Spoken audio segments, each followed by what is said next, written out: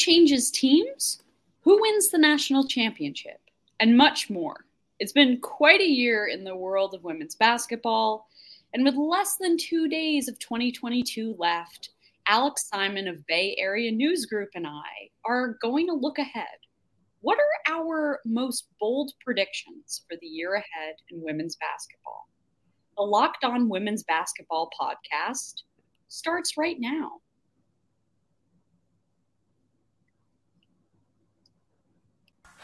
Ogunbowale for the win.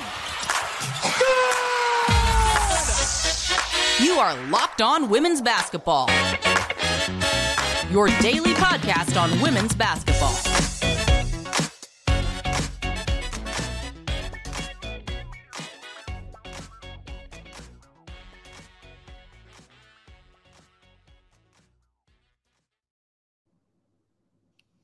Hello and welcome to Locked On Women's Basketball. I'm Jackie Powell. I'm one of your Friday hosts this fall, and well, actually, it's now winter.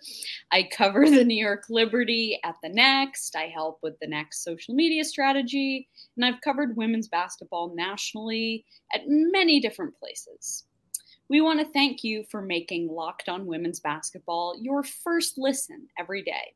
And remember, Locked On Women's Basketball is brought to you by everyone at The Next, a place where we cover women's basketball all the time, and we tell the stories that need to be told every day. Also, if you subscribe to us, you can get 50% off our partner site, The Equalizer, which covers women's soccer every day. Also, Locked On Women's Basketball is free and available on all platforms, including YouTube, Apple Podcasts, Spotify, and many more. Today's episode is brought to you by BetOnline. BetOnline has you covered this season with more props, odds, and lines than ever before. BetOnline, where the game starts. So, on today's show, we are going to make some bold predictions for 2023 in the order in which they appear. So first, we're going to talk about free agency and the NCAA tournament. Then we're going to make some predictions for the draft and the beginning of the WNBA season. And then we'll end with our predictions for who is going to rule the 2023 WNBA season and win the WNBA championship. But Alex, hello.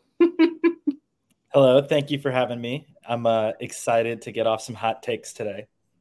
Oh, yes. I mean, I messaged you and I was sort of like, what would be a good way to cap off the year without going into free agency completely? Because free agency is going to be a lot. So we're going to just get some conversations started. So we're going to begin with free agency, actually, because in the calendar year in 2023, the negotiations are going to begin, I believe, on January 21st. Which is a little bit later this year. So I'm going to punt over to you, Alex, first. So what is your one prediction or one bold prediction for free agency? I'm sure you have many. Yeah, there's more than one, but if I have to pick one that feels the boldest in the sense that, this is the one that I'm going to go with is a former MVP being traded. The writing was on the wall that a split was going to happen between Curt Miller, the Connecticut Sun, and Jonquel Jones for a while. It felt like, obviously, Curt's left and he's now in sunny Los Angeles out on the best coast with me on the west coast there. But I also wonder if JJ and the Sun could still split too.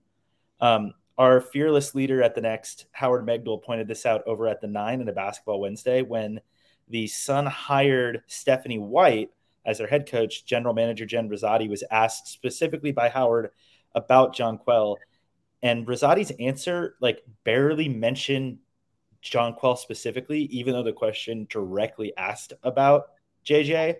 And it kind of makes me wonder if we just think the way that team has been built, if something's coming down the pipe there. I could see a JJ trade happening And frankly, like that could be a really interesting way for Connecticut to rebuild its roster because so many of what the skills that they've had overlap. And if they think they want to keep Brianna Jones, which I don't know for sure if they do or not, somebody's got to go. And I just happen to think that it's JJ. It's really interesting because I was talking to Isabel Rodriguez this morning about Alyssa Thomas, and she made a comment about how, Alyssa Thomas found a way to bring Bree Jones with her to the team they play for in EuroLeague. And I'm sort of just thinking, I'm like, well, I wonder what type of role Alyssa Thomas will play in the Suns' free agency plans. I mean, it seemed pretty clear to me during the same press conference that you mentioned that the Sun view Alyssa Thomas as their franchise linchpin rather than the player who won MVP in 2021. Which I can't say I blame them for, by the way, but that's part of why if we think this thing wasn't working, even if you switch up the coach, maybe you make the trade to really shuffle the deck a little bit. So what is your bold prediction then, Jackie? I'm sure you have several, but what is your one? My one is that Candace Parker is going to return to the Sparks. Oh.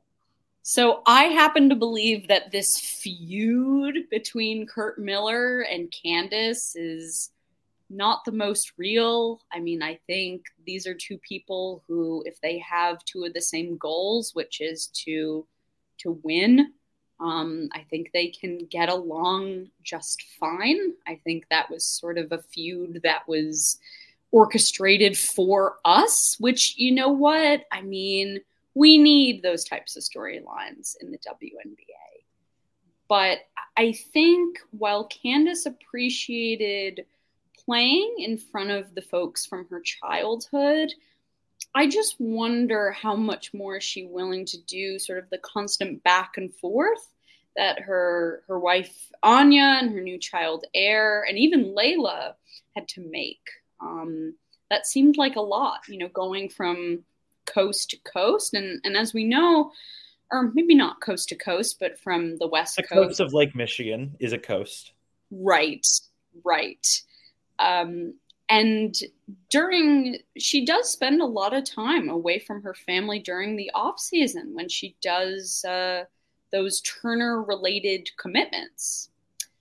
And, at some point, I just wonder, will she be another player who won't have any patience for the lack of investment that the Chicago Sky franchise puts in its players?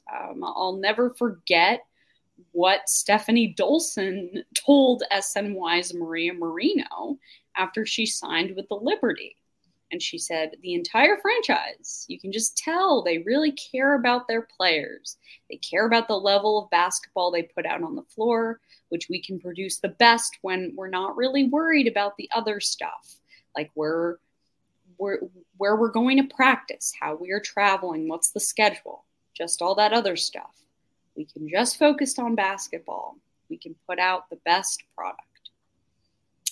So to me, I just wonder, is playing in Chicago for another season, is that what is going to make Candace Parker and her family, not necessarily her extended family, but her nuclear family, feel most comfortable? I do get the sense that perhaps Candace is not as likely to return to Chicago. I don't want to rule it out exclusively. I do want to offer one counter, though, because you mentioned she spends a lot of time away doing her Turner-related commitments. That usually takes her to Atlanta. And if she was maybe looking for kind of a final season swing, why not go see if the Dream are interested in having you kind of be their point forward and pair up with a really fascinating young superstar in Ryan Howard and maybe see what other moves the Dream are looking to make to try to make one big swing for a title in the South. We know she knows Atlanta well. So I agree that there might be some moves that happen for Candace. I don't know exactly where, but her offseason is going to be a fascinating one. Wow. I love the Atlanta option, but the only thing that makes me think maybe not is just the language that's come out of Dan Padover and Tanisha Wright, and that they're saying we are in for the long haul. We are, they were extended to 5-year contracts. They want to build this slow and steady. Although at the same time, I mean, Dan Padover worked with Bill Laimbeer, and a lot of the work he did when he was with Bill involved getting pretty high-profile free agents. So it could go both ways. If a player who is willing to come can help that long haul become a very shorter trip, you might as well at least be willing to explore it, if not do it. Absolutely. Absolutely.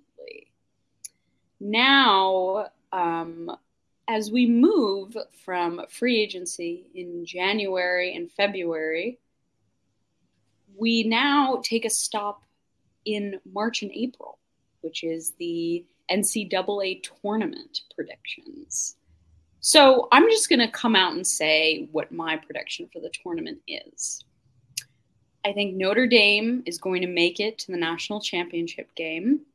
And I think they're going to do it by beating defending champion South Carolina in the Final Four.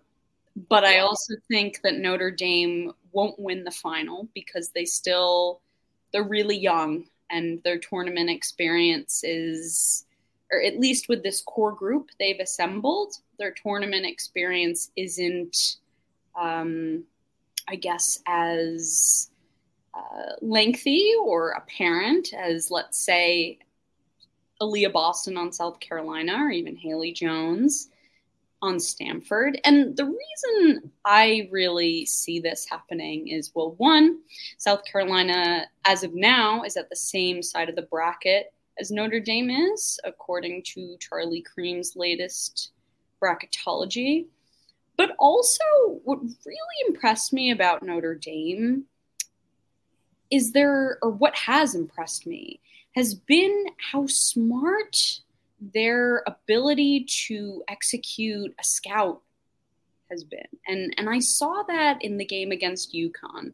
Mind you, UConn had some folks injured, but I just can't get it out of my head watching the scout that Niele Ivey put together and then seeing how well her team executed it, which was leaving Aubrey Griffin open and challenging someone who isn't super confident in her shot to shoot it.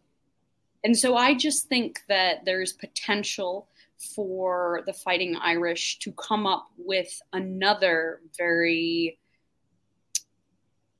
how do I put it, smart scout for South Carolina, because I believe the Gamecocks have their flaws as well.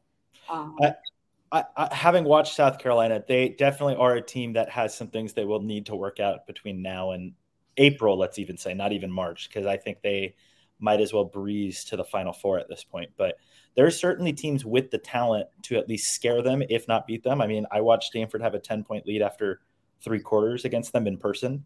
So there are teams. I would wonder how Notre Dame would be able to handle a dominant post presence, because I think that is their big question mark.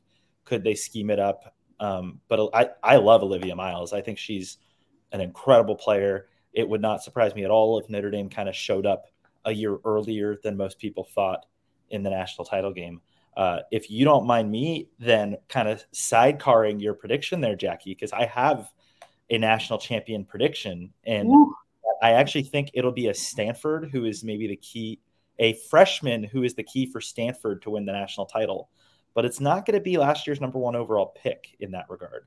Lauren Betts was the number 1 overall recruit in the country coming into Stanford, 6'7" out of Colorado.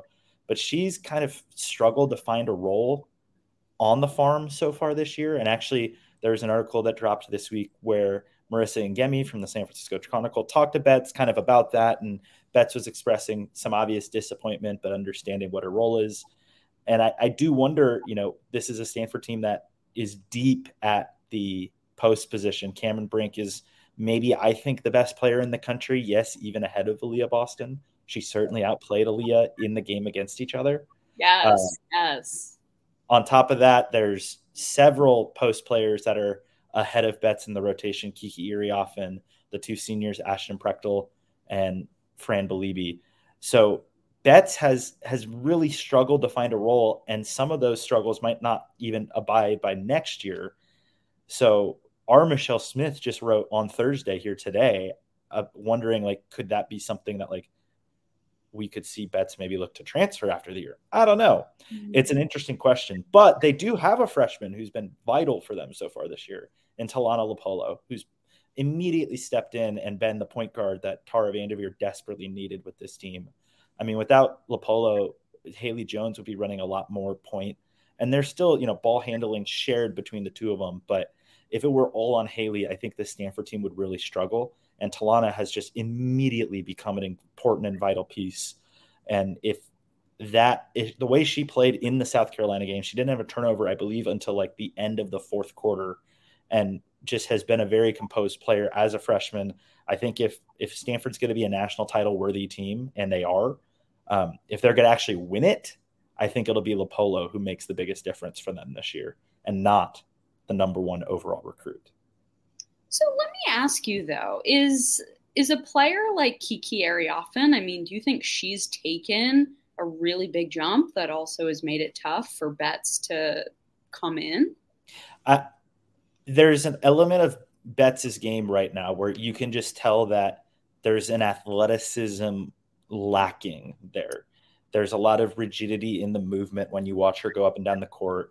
There's just, she's 6'7". You understand that some players are going to move a little slower, but I wonder just how long the ramp up will be. And Stanford's had this with other players too. I mean, Hannah Jump has become almost a 40-minute a night player for them at shoot guard, when there was times before where she couldn't stay on the floor for more than a couple of minutes at a time when she was a younger player, even as good of a shooter as she was.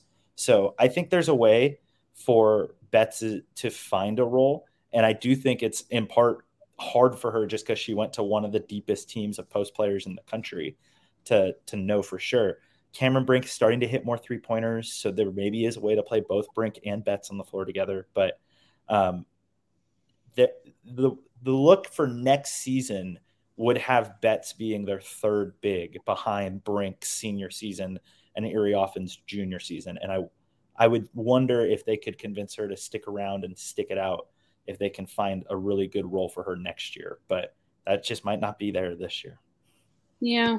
Oh, yeah. I mean, I feel like Ashton Prechtel has bounced back after struggling so much last year. So it's like you have that depth that's improving, making it really hard for that freshman to break out.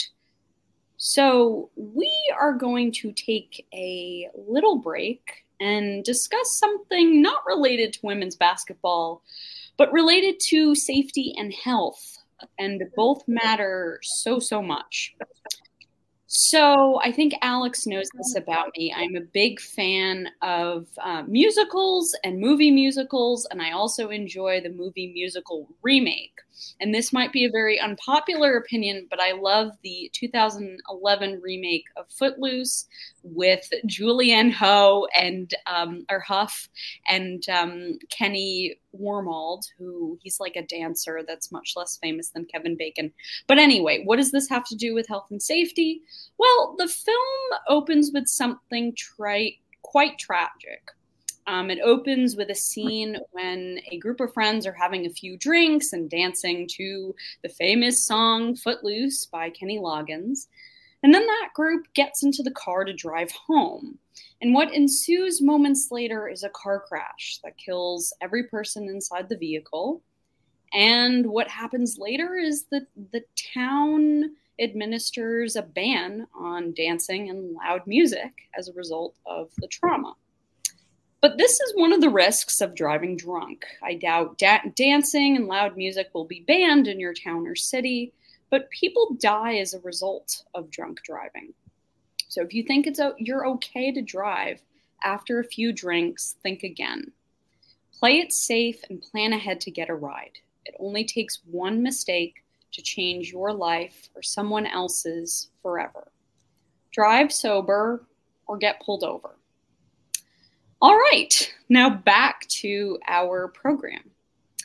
Thank you for making Locked On Women's Basketball your first listen today. Also, thank you for enduring my musical theater references.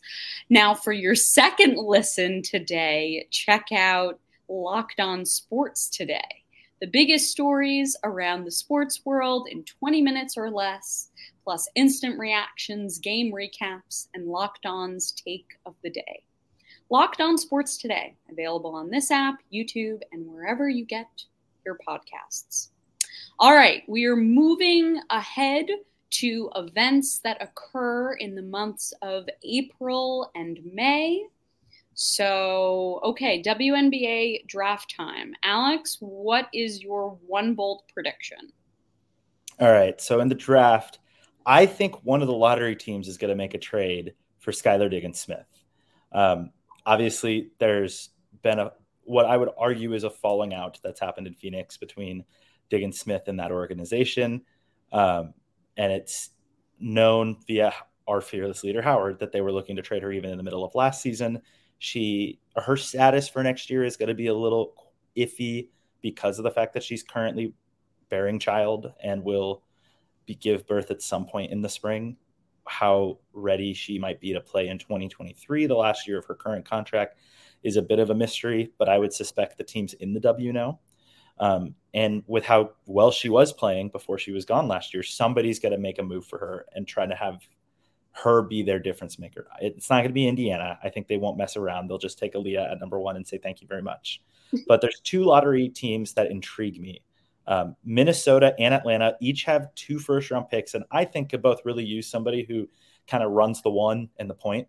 Minnesota has the 2nd pick and Vegas's pick at 12, and I think pairing up Skylar and Napheesa Collier would be just an amazing combo to build around. Especially, you have the number 2 pick. I don't think you would need to trade the number 2 pick to get Skylar, given all of the questions there. So I think you could build quite the deal and quite the team around a core of Skylar, Napheesa, and whoever you take it to. Her Hoop Stats just did their mock offseason, and they traded the 12 and a few other picks and Natalie Achonwa, which would work out contract-wise. I don't know if that work out for Phoenix's roster, but I get why you would do it and just kind of make it work. So I could see Minnesota being a fit. I also, for Atlanta, they have picks 3 and 8, and I think Skylar showing up next to Ryan could just be an amazing combination of guards. Probably the best 2-way guard combo in the league the moment that they show up together in terms of what they both can do offensively and defensively. If you traded number 8, threw in Aari McDonald, who's a former U of A Arizona Wildcat, kind of can help sell the home crowd on the trade that way here to bring in a Wildcat. That could be a good starting spot. I also wonder, with that number 3 pick, if you're Atlanta, that Haley Jones could be somebody around there. She might go 2. But if she's available at 3, if Phoenix is really interested in Haley, especially, it's former Stanford player Vanessa Nygaard, the coach there, really likes what Tara and Haley have done at Stanford. I saw Vanessa, by the way, at the Stanford, South Carolina game. Could you maybe convince Phoenix to kind of throw in the 2024 first-round pick as well and be willing to sell next year's loaded draft class's future for the number 3 pick? Phoenix doesn't have a first rounder right now. So giving them 2 first rounders to build around plus Aari McDonald to give up Skylar in a next year first, I think that could be a fascinating trade to build.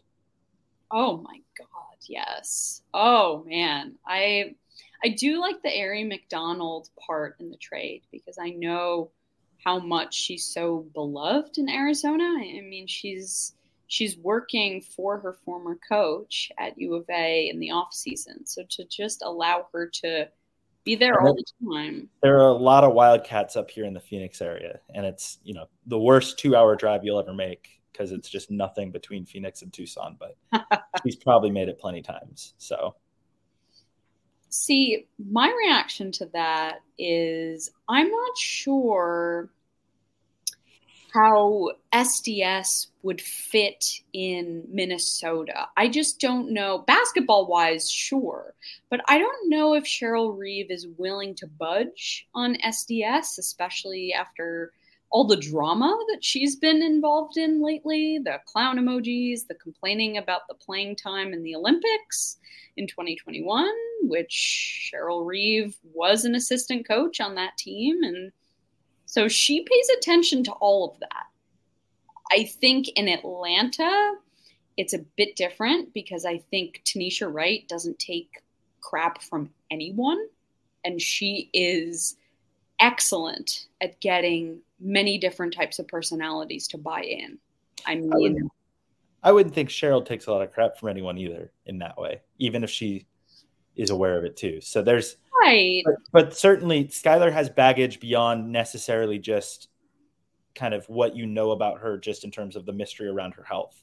She's a strong personality who has asked her way out of one situation and is at least fallen out of favor in her second. So I can see some people looking at that and saying, I don't really want a part of it. But I think circumstances being what they are in Phoenix, there's part of me that at least understands why she felt the way that it went down in Phoenix. And I would think that another team might want to centerpiece her and focus her as their star or around another star and really make a go at it in 2023 if she's able to play.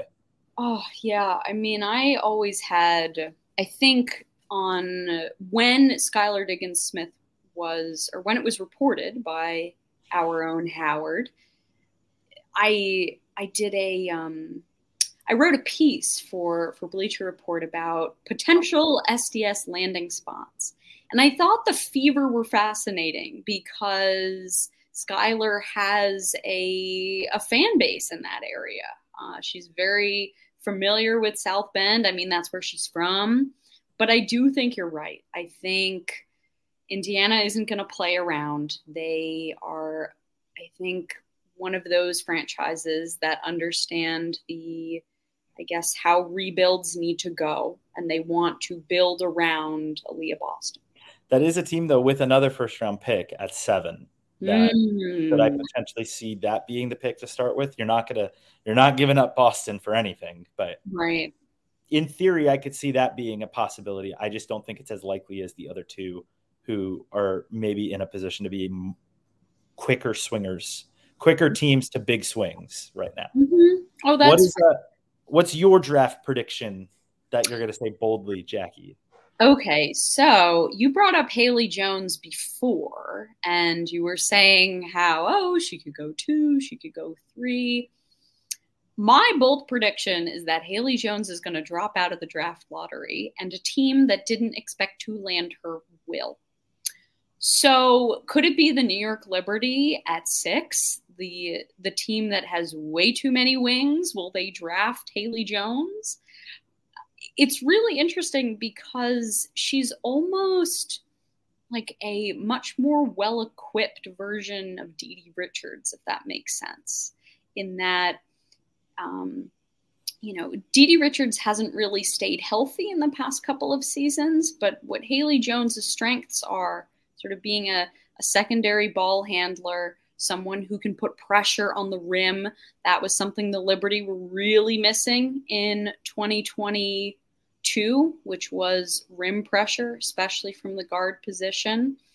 And she's a really, really good help defender, which, I mean, DiDi Richards, when she's healthy, she's a very good defender as well. But the Sandy Brondello style of defense, at least from my observation, was pretty dependent on how good at help you were and how good at reading help defense you were. So, I mean, the team with way too many wings could land Haley Jones. And I mean, Haley Jones and Sabrina Ionescu are quite chummy as well. So they both have the Bay Area kids. Mm-hmm. They have the same trainer. But also, who knows? The Sky could also land Haley Jones. I mean, I think the Sky, we don't know and the Sky have the 5th overall pick, I believe.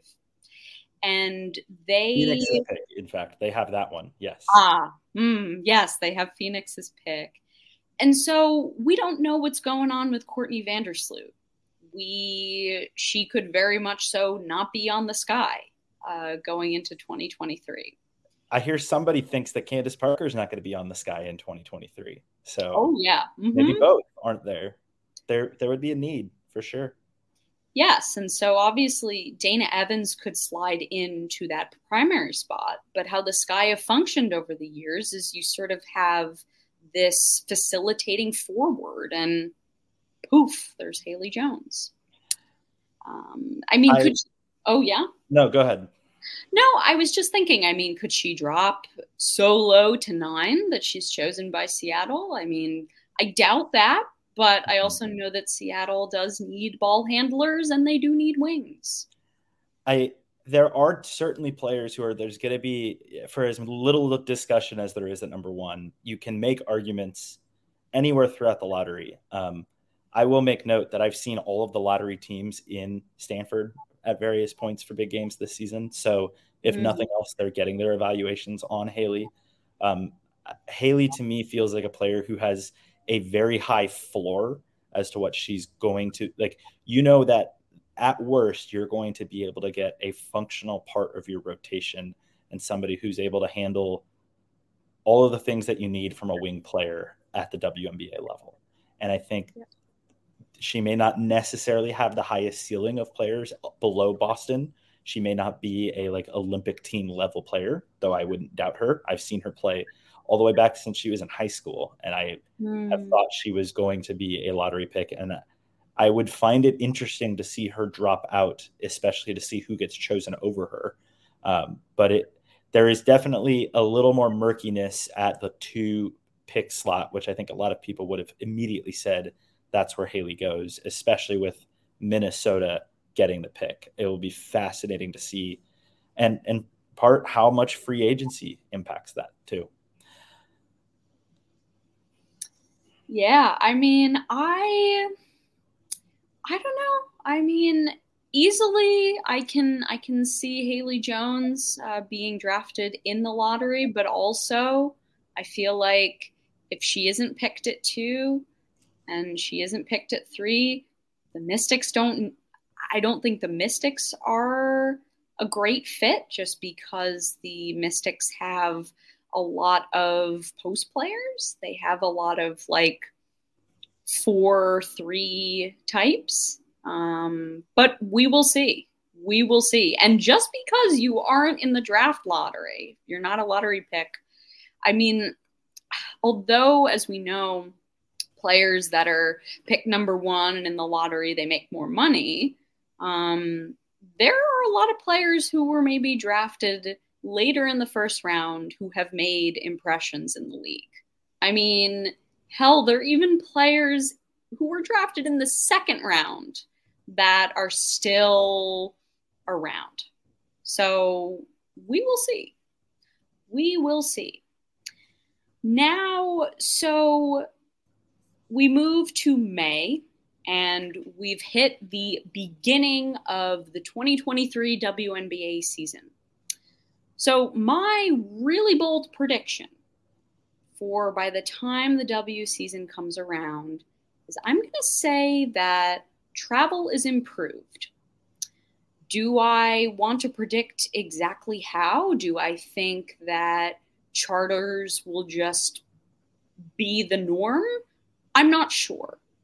But you have to think that now that Brittney Griner has said publicly on Instagram that it is her intention to play, something will need to be done for her protection and safety. I mean, I would say she's the most known WNBA player around the world right now because of what she had been through, the amount, I mean, people who are not even in the women's basketball space know who BG is. And so I just wonder whether BG wants to be known or not, she is right now, undoubtedly. Yes. And so I just wonder, will these commercial flights, will they guarantee her safety? You know, could there be a risk when it comes to people trying to, bother her on flights or stalk her? We hope that nothing like that happens, but it certainly feels like if Brittany is going to play in 2023, the union, the Players Association, is going to use this to really push the league to step it up all the way.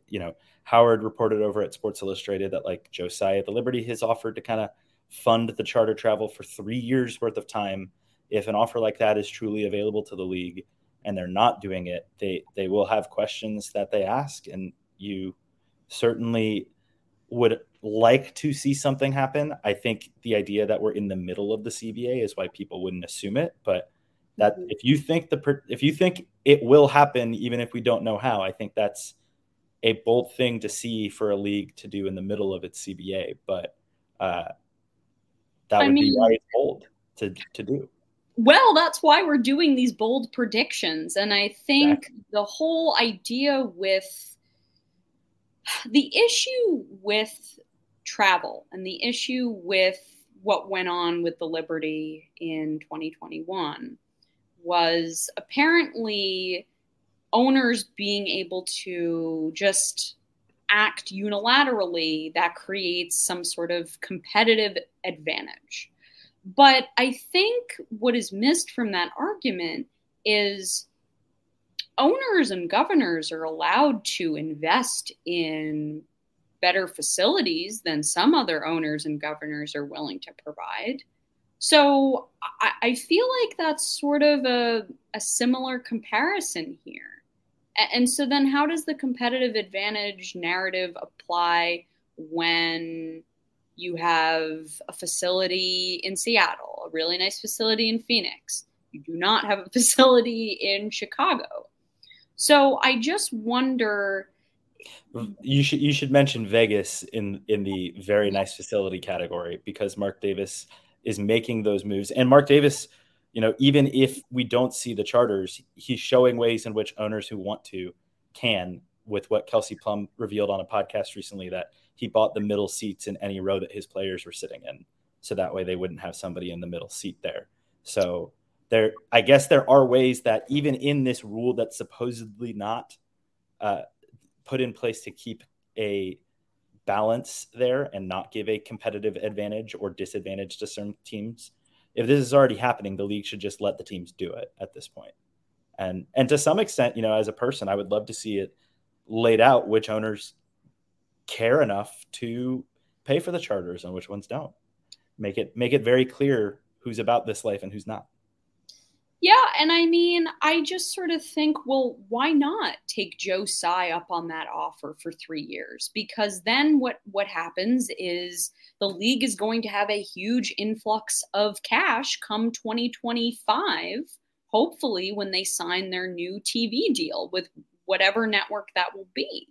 So taking up the size on their idea, that allows you some time in between now and then, when hopefully charter travel will be more sustainable with the money from the new media rights deal.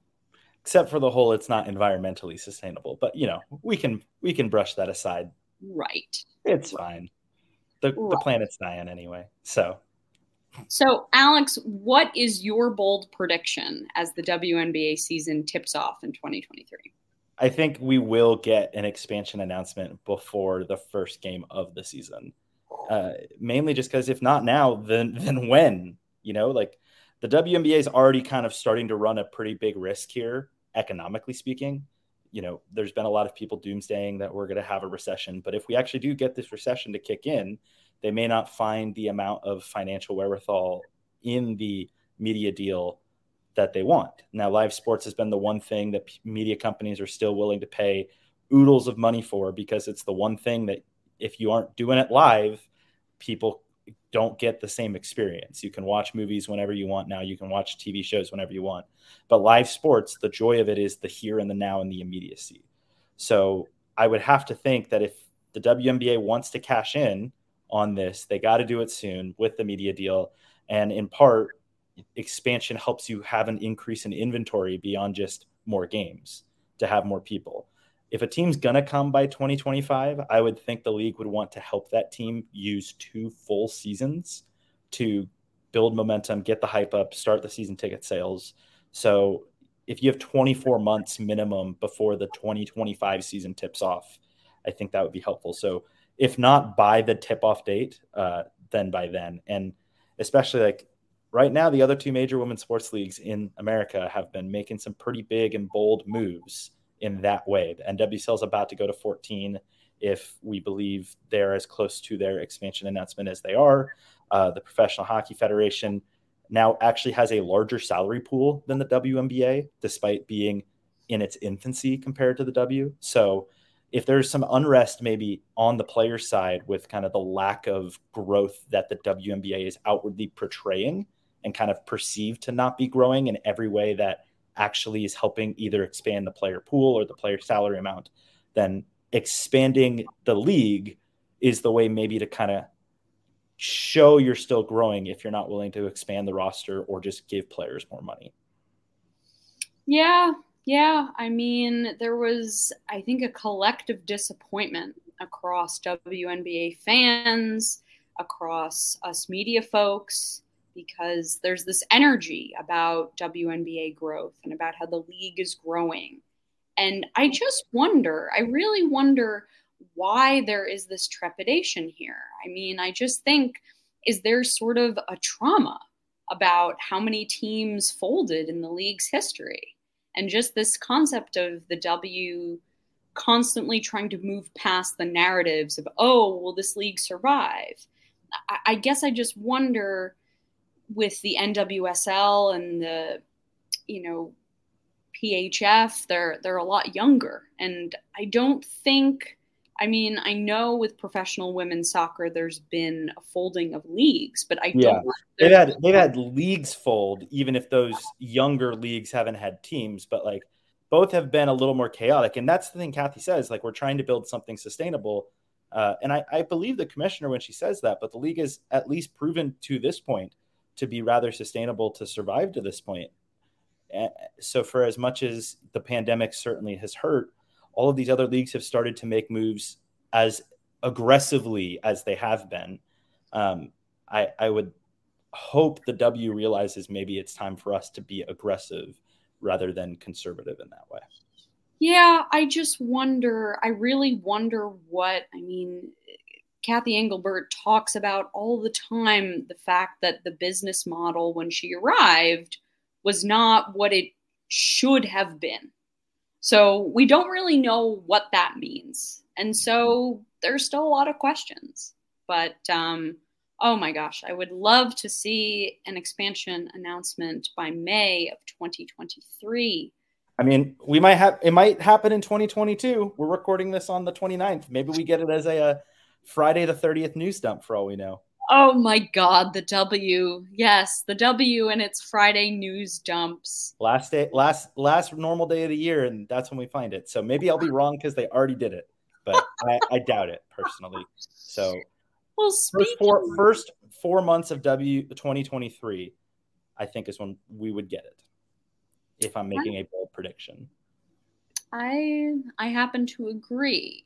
Speaking of the new year, New Year's resolutions are always quite tough. Some people know exactly how they want to better themselves or improve, but a lot of people don't. But here's one. Are you looking for ways to manage your budget and save some money? Rocket Money, formerly known as Truebill, is a personal finance app that finds and cancels your unwanted subscriptions, monitors your spending, and helps you lower your bills all in one place. We live in a world where there's so many subscriptions we sign up for, and it can be awfully hard to keep track. But Rocket Money helps relieve you of that issue. It will identify your subscriptions for you so you can stop paying for the ones you don't want. Rocket Money makes canceling subscriptions as easy as a click of a button. Simply find the subscriber or subscription you don't want and press cancel, and Rocket Money will cancel it for you. No more long hold times with customer service or tedious emails back and forth. Stop throwing your money away. Cancel unwanted subscriptions and manage your expenses the easy way by going to rocketmoney.com/LockedOnNBA. That's rocketmoney.com/LockedOnNBA. All right. So we are now toward the middle to the end of the women's basketball or the professional women's basketball calendar. We are in June through September. We are going to have some bold predictions for the WNBA season and the playoffs. So, Alex, get us going. All right. We are going to have a first-time MVP winner, is my prediction. Look, there's 6 active former MVPs, and they all could easily win it next year, frankly, between Candace Parker, Elena Delle Donne, Nneka Ogwumike, Breanna Stewart, A'ja Wilson, Jonquel Jones. But, I just have a feeling that somebody's going to emerge into that level and kind of take the trophy this year. Now, I'm not paid enough to tell you who it's going to be. I'll have to talk about a bigger compensation package to actually make that prediction. But I can identify a few people who I really think could ascend to that level. I mean, Jewel Lloyd, there might be some roster shakeup in Seattle. Could she become the feature player there and really kind of become a superstar? I could see it happening. Ryan Howard could become a absolute supernova of a player. It's worth pointing out, I believe it was their second full season that both Stewie and A'ja won their MVPs, their first ones. So could Ryan follow in that category? Also, what if Napheesa Collier comes back at an even better level than we saw her at and kind of becomes a world-beating center / 4-5 player in Minnesota? And I mean, if Indiana ends up with a 500 record because Aaliyah Boston is just that good, is she going to get MVP consideration? There's options, and then there's one that I think is maybe even the biggest mystery of them all. But Brittany Griner was second in the MVP vote in 2021. What if she's just that good again in 2023? I mean, I don't know if anybody wants to expect anything there, but on narrative alone, if she's anywhere close to as good as she was before everything happened in 2022, I think she'd run away with the MVP in 2023, especially if she turns this otherwise intriguing mess in Phoenix into a competent team. So, yeah, I think we're going to get a first-time MVP this year. I don't know. Could Sabrina Ionescu be in the mix? I'm trying to think of some others. Maybe, who else? I don't know. Brianna Jones. I don't know. Could Brianna Jones go to a team where she is the primary option in the post? I don't know. But I love that. I love a first-time MVP. I think A'ja got her first. She was MVP in 2020, right? So I think that was her third season. So 2018. Okay. So yes. Perhaps I was a little early in that regard, but even still, that could be the moment in that way. So I think we're going to have a new MVP winner this year is the key takeaway. Even if those other players are still world-beating superstars like they all are. What is your bold regular season prediction then, Jackie? Well, so as you all know, on this podcast, I have been following this storyline about front offices in the WNBA and how they have expanded and how we're in this moment where we believe there will only be one situation in the league where you have a head coach and a general manager that are both the same person. And so I happen to believe that a first-time GM is going to win Executive of the Year. Does that mean Darius Taylor with the Connecticut Sun wins? Does that mean that the Dan Padover GMing tree is really very strong? Does it mean that the Sparks, whoever is going to be the GM in LA, does that person, whoever LA hires, do they take what was an absolute disaster in 2022 and make the Sparks into a team that is well constructed, which is something they haven't had in a very long time? You also have Claire DeWellius, who will be a first-time general manager.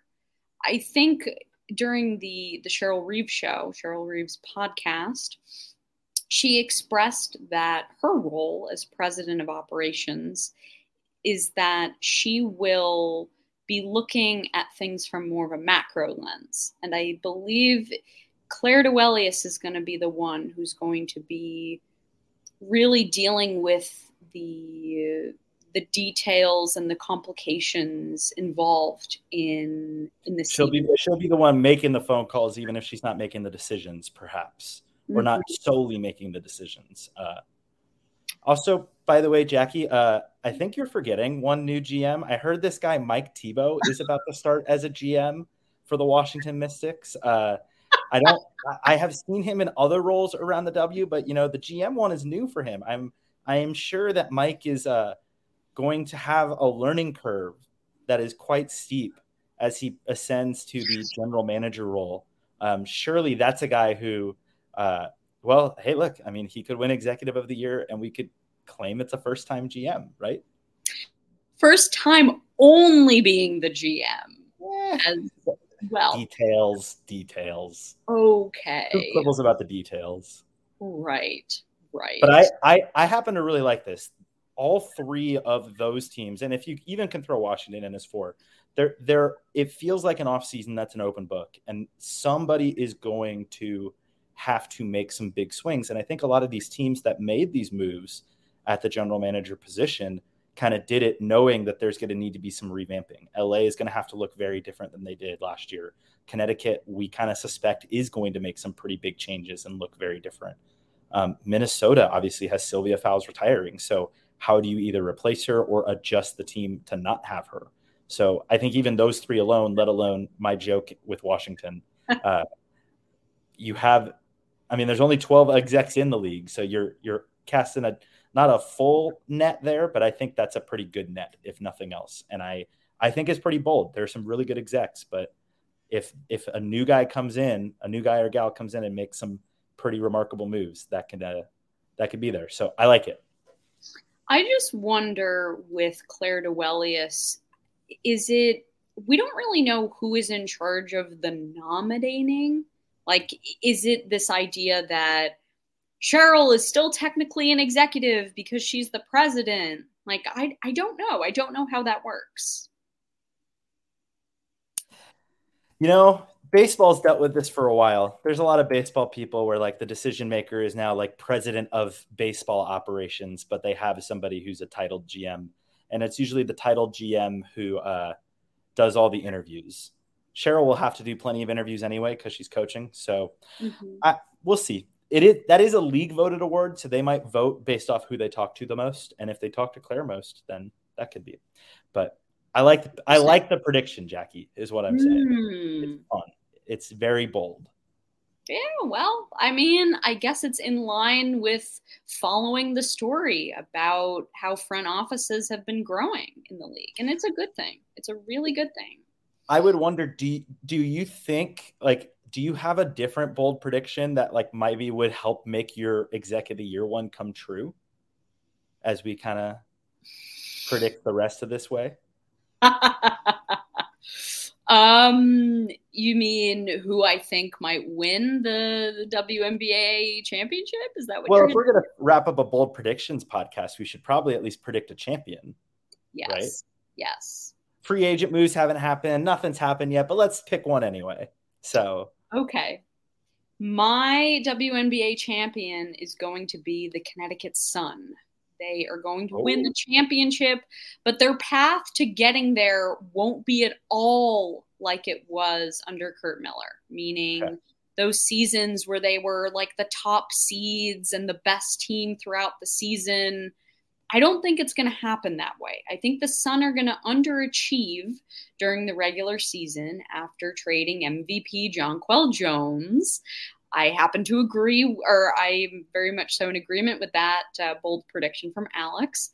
I'm not saying where.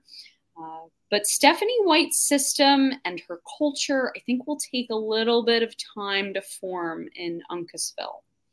But I think something will click when their new high volume shot creating guard, Skylar Diggins Smith, will go on a tear after she returns from maternity leave, potentially. And the Sun will pull a Chicago Sky, and they will defeat the New York Liberty, who defeated the Aces in 5 games in the semis. Mic drop. So that there's like 3 different bold predictions wrapped into this one here. Skylar Diggins Smith in Connecticut winning a title, though, is fascinating. Chicago pulling a Chicago Sky. The Liberty in the finals is fascinating if they beat the Aces. It's funny you mentioned the Liberty, though. I have the Liberty also in the finals in my extremely early bold prediction. That is, by the way, I am going to say it, and I'm going to imagine you're going to head nod, but that is the Breanna Stewart-led New York Liberty, which I'll be the one that says it feels not bold enough to be considered a bold prediction for us. To me, it feels almost like a foregone conclusion, though I guess we'll have to just see what happens. But Stewie with the Liberty going to the finals. But Jackie, can I ask you, do you know the last time a team went back-to-back in the WNBA? I want to say it's been 20 years. It's been since the Sparks did it in 2001 and 2002. So literally 20 years ago since the last time we've had a repeat winner in the W. That for as much as it feels like this isn't very bold, that 20-year gap tells me it would be bold to say the Aces are the team that ends that run of different champions year after year after year, and they go back to back. I mean, they might be the best team in all of American professional basketball right now, period. I suspect their roster is going to change just a little bit on the back end and kind of with their bench, and it'll look even better after this offseason. I mean, as you know, I was very critical of their GMing during the offseason. It was also in part because they did not really have a GM. They had a GMing committee. And so, well, the committee didn't do terribly, and they got their entire core back, re-signed on extensions for the most part for 2 years. Mm-hmm. This core that is here, that starting quintet, they're built to win now and to win big. And they've already won once. They won in 2022. I think they nail this second chance. They really have 3 set up after winning in 2022, with all of them but Asia signed through 2024. And I suspect Asia after this year would return on a 1-year deal to kind of pair everybody to 2024. So if you've got really 3 chances at it, they've already nailed the first chance. They've got 2 more. I actually think they're going to nail the second chance too. And they beat the Stewie-led New York Liberty to go back-to-back. Yes, the Stewie-led New York Liberty that has a lead guard with not a lot of WNBA playoff experience in Sabrina Ionescu. Oh, man. Fascinating stuff.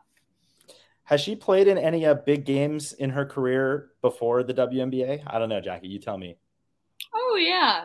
Well, that one against Stanford, right? She's played in – she has been she was in the Elite Eight as a freshman and the Final Four every year except the COVID year. So I trust that Stewie and Sabrina could be a finals-worthy duo for the Liberty, but I don't think they're good enough to beat the Aces. Well, the Aces will have to get better, which you think they will. But thank you for making Locked On Women's Basketball your first listen every day. And join us tomorrow when Hunter Cruz, Em Adler, and Joshua Welch will be back with our Saturday WNBA draft-themed show. Now make Locked On Sports Today your second listen. Peter Burkowski brings you the biggest stories from around the sports world in 20 minutes. Get the analysis and opinions before anyone else with our local and national experts and insiders. Locked On Sports Today, available on YouTube and wherever you get your podcasts. Well, that is our show of very bold predictions. Alex, thank you for joining me and for providing some very, very spicy and hot takes. And a happy and healthy new year to all of you, our listeners.